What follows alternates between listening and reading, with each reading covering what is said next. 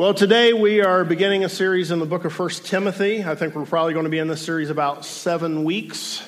And today we're going to look at 1 Timothy 1, verses 1 through 11, if you want to go ahead and turn there and hold your place at that section of Scripture. And before we read that, I just want to give you a brief introduction to the book of 1 Timothy. This book was written by the Apostle Paul. Scholars will debate his authorship a little bit, but historically this has been attributed to Paul. I think it makes sense that Paul wrote it. He wrote quite a lot of the New Testament. And you might realize that most of Paul's writing in the New Testament was to churches, but there were 4 books of the Bible that he wrote to individuals. 1 Timothy, 2 Timothy, Titus, and Philemon were written to individuals. And 1 Timothy was written to a young leader in the church by the name of Timothy. He was a disciple of Paul, and he and Paul were very close to each other. And so at the time of the writing of this letter, it was a private letter rather than a public letter. And at the time of Paul's writing to Timothy, Timothy was serving in the church at Ephesus. 1 Timothy 3:15 gets to the heart of Paul's purpose for this writing, which is this: so you will know how people ought to conduct themselves in God's household, which is the church of the living God, the pillar and foundation of truth. William Barclay, who's a Bible commentator and scholar that I really like, described the purpose of this book this way: it is dealing with the care and organization of the flock of God, telling men and women how to behave within the household of God, and giving instructions as to how God's household should be administered, what kinds of people should be leaders in the church, and how threats that endanger the purity of the Christian faith should be dealt with. So it's an important book full of really good stuff. Paul's writing to Timothy was motivated, at least in part, by similar concerns to what we saw when we looked at the book of Colossians earlier this summer. The church was being influenced by Gnosticism, which saw all matter as being evil. Of course, this view presented many challenges to the Christian faith. For example, since they believed matter was evil, the Gnostics did not believe that God could have been directly involved in the creation of the world. And so they loved to engage in speculation about how the earth was created apart from God's direct involvement.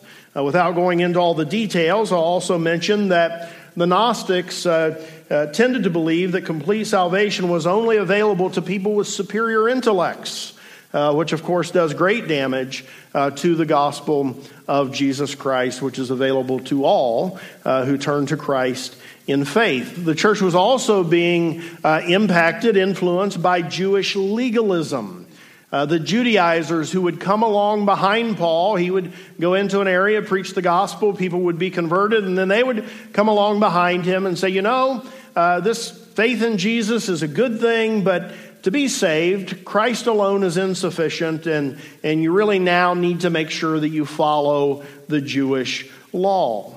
The Gnostics and the legalists would sometimes team up where they could find common ground, and both together and separately, they posed a real threat to the church and the purity of the gospel. The final thing that I'll mention by way of introduction is that Paul is writing to Timothy, who is in a church that is in the context of a very corrupt city, a very corrupt culture. The church was an island in a sea of idolatry. They were not in a supportive culture. They were in a very sinful culture, which is something that those of us in the American church can increasingly identify with and connect with. So in this context, Paul writes to his young disciple and leader in the church about how people ought to live in the household of faith within the church of Jesus Christ. So with that brief introduction, let's look at 1 Timothy 1 through 11. I'll read and you follow along. Paul, an apostle of Christ Jesus, by the command of God our Savior and of Christ Jesus our hope, to Timothy, my true son in the faith. Grace, mercy, and peace from God the Father and Christ Jesus our Lord. As I urged you when I went into Macedonia, stay there in Ephesus so that you may command certain people not to teach false doctrines any longer or to devote themselves to myths and endless genealogies. Such things promote controversial speculations rather than advancing God's work, which is by faith. The goal of this command is love, which comes from a pure heart and a good conscience and a sincere faith. Some have departed from these and have turned to meaningless talk. They want to be teachers of the law, but they don't know what they're talking about or what they so confidently affirm. We know that the law is good if one uses it properly. We also know that the law is made not for the righteous, but for lawbreakers and rebels, the ungodly and sinful, the unholy and irreligious, for those who kill their fathers or mothers, for murderers, for the sexually immoral, for those practicing homosexuality, for slave traders and liars and perjurers, and for whatever else is contrary to the sound doctrine that conforms to the gospel concerning the glory of the blessed God, which he entrusted to me. Now keep in mind that Paul is writing in the context of heresies that are threatening the church. Heresies from the Gnostics, heresies from the legalists, both trying to lead people away from simple faith in Christ. And the answer Paul articulates here in the first chapter of Timothy is that contrary to what the Gnostics and the legalists have to say, the truth is that Christ is enough. Christ is sufficient. You don't need Christ plus something else. You don't need Christ plus intellectualism, Christ plus legalism. You don't need Christ plus something else. Christ is enough. Christ is our all. And so we're going to find in these first 11 verses that for the Christian, Christ is all. Paul doesn't even get through his greeting to Timothy without beginning to answer the heresies that are impacting the church and answer them with the truth of the gospel. Verse 1. Paul, an apostle of Christ Jesus, by the command of God our Savior and of Jesus Christ our hope. The Gnostics placed their hope in intellectualism, but believed that they could secure salvation through speculative reasoning about the mysteries of the universe. The legalists placed their hope in observing their law and customs, earning salvation through personal merit. Intellectualism and legalism were the foundation of these folks' hope. Paul answers them in the very first verse, identifying Christ as the hope of the believer. Today we live in a very similar time. Intellectualism is the hope of many people, both within the church and without. Now, when you talk like this, it's dangerous, and so I want to be very clear that I am solidly in support of being intellectually curious people. I want to be very clear that I am pro-smart people. I am pro-education. But there are people who fit into this category of placing their hope in their intellect. They're usually people that no matter how settled a topic is in the church, they're always wanting to turn it over, and find something new, some new twist, some new take, some explanation how it doesn't actually mean what everybody for 2,000 years has thought it meant. These people are annoying, and these people are dangerous to the faith. Thank you, Del. Many today place their hope in legalism, in being a good enough person to merit God's approval. And we've talked about that in recent weeks. We talked about that just last week. Paul is emphatic. Christ is the hope of the Christian. And William Barclay very helpfully shared 3 ways in his commentary on 1 Timothy that Christ is our hope. And I wanted to share those with you. They're the fill-in-the-blank sections on your outline.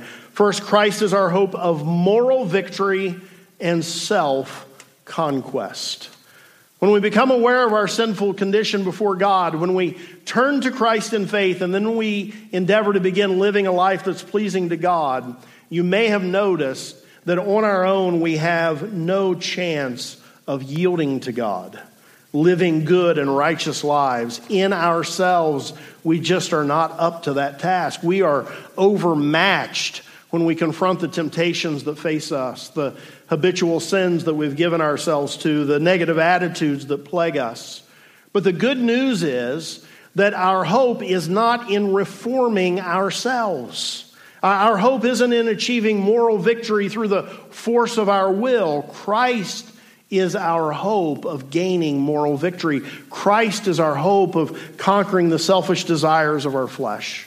As we give ourselves increasingly to Him, as we allow Him to take His rightful place of rule in our lives, He begins to do the work in us that little by little by little allows us to begin growing into people that live a little more like we ought to live. Christ is also the hope of victory over circumstances, the hope of victory over circumstances. And something I'm really thankful to be able to realize is that Christianity came into the world in a time and place where people faced horrible personal insecurity. Each day was just a struggle for survival. And when the Roman historian Tacitus wrote of the time of the birth of the church, he included this in what he had to say. I am entering upon the history of a period rich in disaster, gloomy with wars, rent with sedition, nay, savage in its very hours of peace. People in that day longed for some defense against the chaos of their world. It is into that kind of world, a chaotic, dangerous, terrible world, that Christ came, that Christianity was born. And people living in that time found strength to live in the face of such circumstances as they turned to Christ and found courage through Him. They believed that nothing could separate them from the love of God in Christ Jesus. And in believing that, Christians discovered the strength even to face death and to be victorious over the terrors of the time that they lived in. Friends, our hope for victory over circumstances is Christ. Now, I think many of us, probably most of us, feel as though we are living in a very chaotic time where things just seem like worse than they've been in like our memory at least. And every once in a while I read an article that tries to put in perspective for us how things really aren't as bad as we think they are. And sometimes I find those articles a little bit persuasive, at least, on the affluence type things that we have and all of that kind of thing. But I think deep down, most of us just have this inner sense that the world feels as though it's kind of spinning out of control. It's just increasingly chaotic. And so may we know what those people then knew, that Christ is our hope for victory over the chaotic circumstances that we live in. Politics are not our hope. And I say that as someone who, if you've been around here very long at all, you know that I believe Christians ought to be involved in politics. I believe Christians ought to have their voice heard in the political arena and ought, to the extent that we're able, kind of exert our influence on the culture in the political arena. But folks, the political arena is not our hope for our chaotic world. Christ is our hope. And Christ is also our hope of victory over death. Even when the worst that can happen happens, even then, Christ is our answer. Christ is our hope. Our hope isn't our intellect when we face temptation or a chaotic world or death. Wouldn't it be awful to face death with the hope being in your intellect? What death does in that moment, it just reveals how completely inept intellect actually is. How powerless it actually is. Can't sustain life for an extra minute based on intellect. Our hope isn't in our goodness when we face temptation or a chaotic world or death and final judgment. In all of these things, Christ alone is our hope. Not only is Christ our hope, but Paul goes on in verse 2.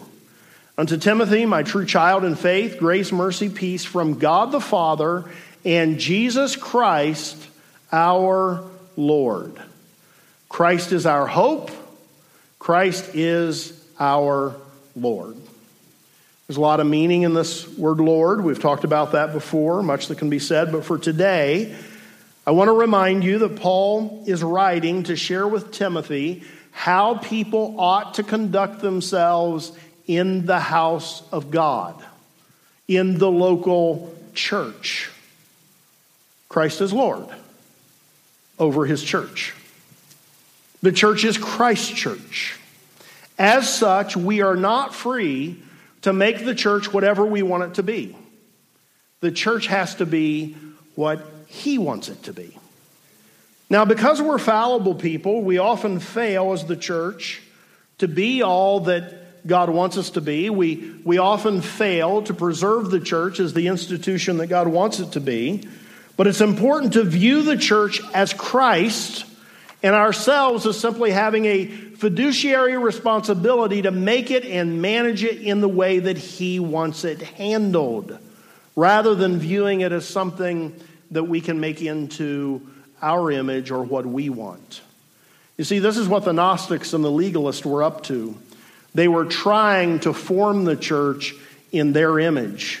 They were trying to make the church what they wanted it to be. They were trying to turn the church from the glorious gospel of Christ into an institution focused on things other than Christ, focused on intellectualism, focused on legalistic righteousness, meticulously keeping the law. But as Lord, Christ's church is to be what he wants it to be, focused on him and his glorious gospel. Now, thankfully, we haven't had much of this around here, but churches are often confronted to this very day with people who want to turn the focus of the church to their pet doctrine or their pet belief. Their latest twist on Scripture that nobody besides them has ever come up with, which makes it almost certain to be wrong. You know, there have been a lot of smart people in the church over the last 2,000 years. If you've come up with something that none of them ever thought of, you should be extremely suspicious of yourself. Christ's church isn't to entertain all the competing philosophies of everyone who comes through the doors. It's just not. Christ's church is to focus on the main and the plain of Scripture, which gives us a lot to talk about, but keeps us centrally focused on the life, death, and resurrection of Jesus, the glorious gospel of God's grace. As Lord of his church, we have an obligation to manage his church and live as part of his church in a way that honors his intention for the church, not the intentions of those who love philosophical arguments or legalistic religion. And so that leads us to the next thing that we find. Christ is our hope, Christ is our Lord, and Christ is our love, the focus of our interests and affections. Verse 3 through 7. As I urged you when I went into Macedonia, stay there in Ephesus so that you may command certain people not to teach false doctrines any longer, or to devote themselves to myths and endless genealogies. Such things promote controversial speculations rather than advancing God's work, which is by faith. The goal of this command is love, which comes from a pure heart and a good conscience and a sincere faith. Some have departed from these and have turned to meaningless talk. They want to be teachers of the law, but they don't know what they're talking about or what they so confidently affirm. This is really clear. The church is being negatively impacted by people who were teaching false doctrines, including what Paul calls myths and genealogies. Both the Gnostics and the legalists were fascinated with genealogies. And something they would do is they would construct completely fictitious genealogies for themselves, connecting themselves to past impressive figures in history, or even in the case of the Gnostics, connecting their genealogy to mythological figures, which they felt gave them extra spiritual credibility and bolstered their standing within the community. They were fascinated with topics and issues. This is very key. They were fascinated with topics and issues where speculation was the best that could be accomplished. Issues where there could not be certainty, only speculation. And Paul calls this meaningless talk. And he points out that they confidently assert things that they have no idea what they're talking about. So they're certain of things that you just really cannot be certain of. You know, churches are still impacted by this kind of thing.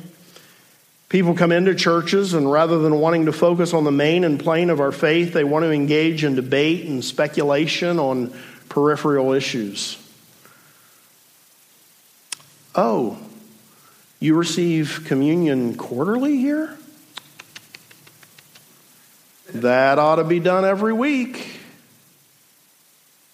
Well, you know, actually, the Bible doesn't say how often it should be done. Well, true, but, and then you have a highly developed, opinionated rant coming your direction.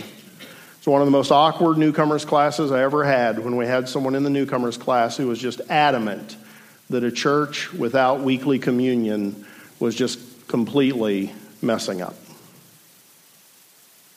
Oh, you only dunk people once when you baptize them?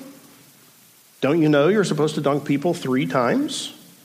Once when you say Father, once when you say Son, and once when you say Holy Spirit. Well, the Bible doesn't actually say that. Well, true, I'll concede that point, but here's why you should do it anyway, and then you have a big, long explanation headed your way. Do you guys here believe that Jesus is going to return before the tribulation, in the middle of the tribulation, or at the end of the tribulation? Well, you know, hush. Well, you know, we're really not sure. We're just really not sure. Well, you know, it's really important to believe he's going to return before the tribulation because, and then you have an opinion headed your way that has been elevated to gospel truth. You know you should not have your worship space dimly lit, right? Why is that? Because the Bible says that God is light. Oh, okay. Okay. And that applies to the auditorium exactly how? Opinionated rant raised to the level of gospel truth.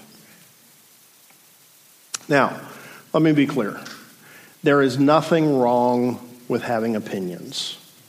There's nothing wrong with engaging on topics with debatable answers. It can actually be quite enjoyable and fun if done appropriately. But fundamental to what Paul is saying here is that the church of Jesus Christ is not to have as its focus debatable things. Amen. It is to be centered on the main and plain things, the things that are of central importance: Jesus Christ, Him crucified, Him risen, Him coming again. Amen. Thankfully, we have not faced a lot of this kind of thing here at this church, in part because when we do, we don't give it any room. And we're never going to. Amen. We're just not. Paul says these types of things are a distraction that detract from advancing God's work. They lead people away from love, purity of heart, and sincere faith, and focus them instead on intellectual speculation and winning arguments. And here's what this kind of thing reveals about people. It reveals that they're more in love with knowledge, speculation, and being right on debatable topics than they are with Jesus. Our main interest in the church is not to be hashing out debatable stuff. We can be interested in such things. We can have open and respectful dialogue and reason together about such things. But those are not to be the things that we get the most charged up about.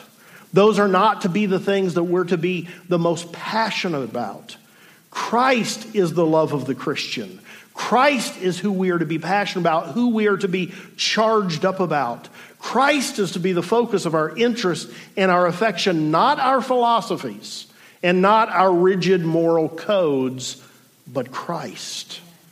And I say this next part respectfully. I hope it comes off gently and kindly, but I think this is stuff that we need to consider. If you get more charged up about arguing for a pre-tribulation rapture than you do someone getting saved, you might be the kind of person that Paul was writing to Timothy about. If you're more excited to share your latest view on some debatable theological issue than you are sharing the simple gospel message, you might be the kind of person that Paul was writing to Timothy about. If you get more animated because another family in the church lets their kids watch a TV show you'd never let your kids watch than you do about that family's kid getting baptized, you might be the kind of person that Paul was writing to Timothy about. In the church of Jesus Christ, Jesus himself is to be our love, the focus of our interest, the focus of our affection. Not proving ourselves right on debatable issues or demeaning others who aren't as excited about our speculations as what we are. Christ is our hope. Christ is our Lord. Christ is our love. And then we find that Christ is our righteousness. Verses 8 through 11.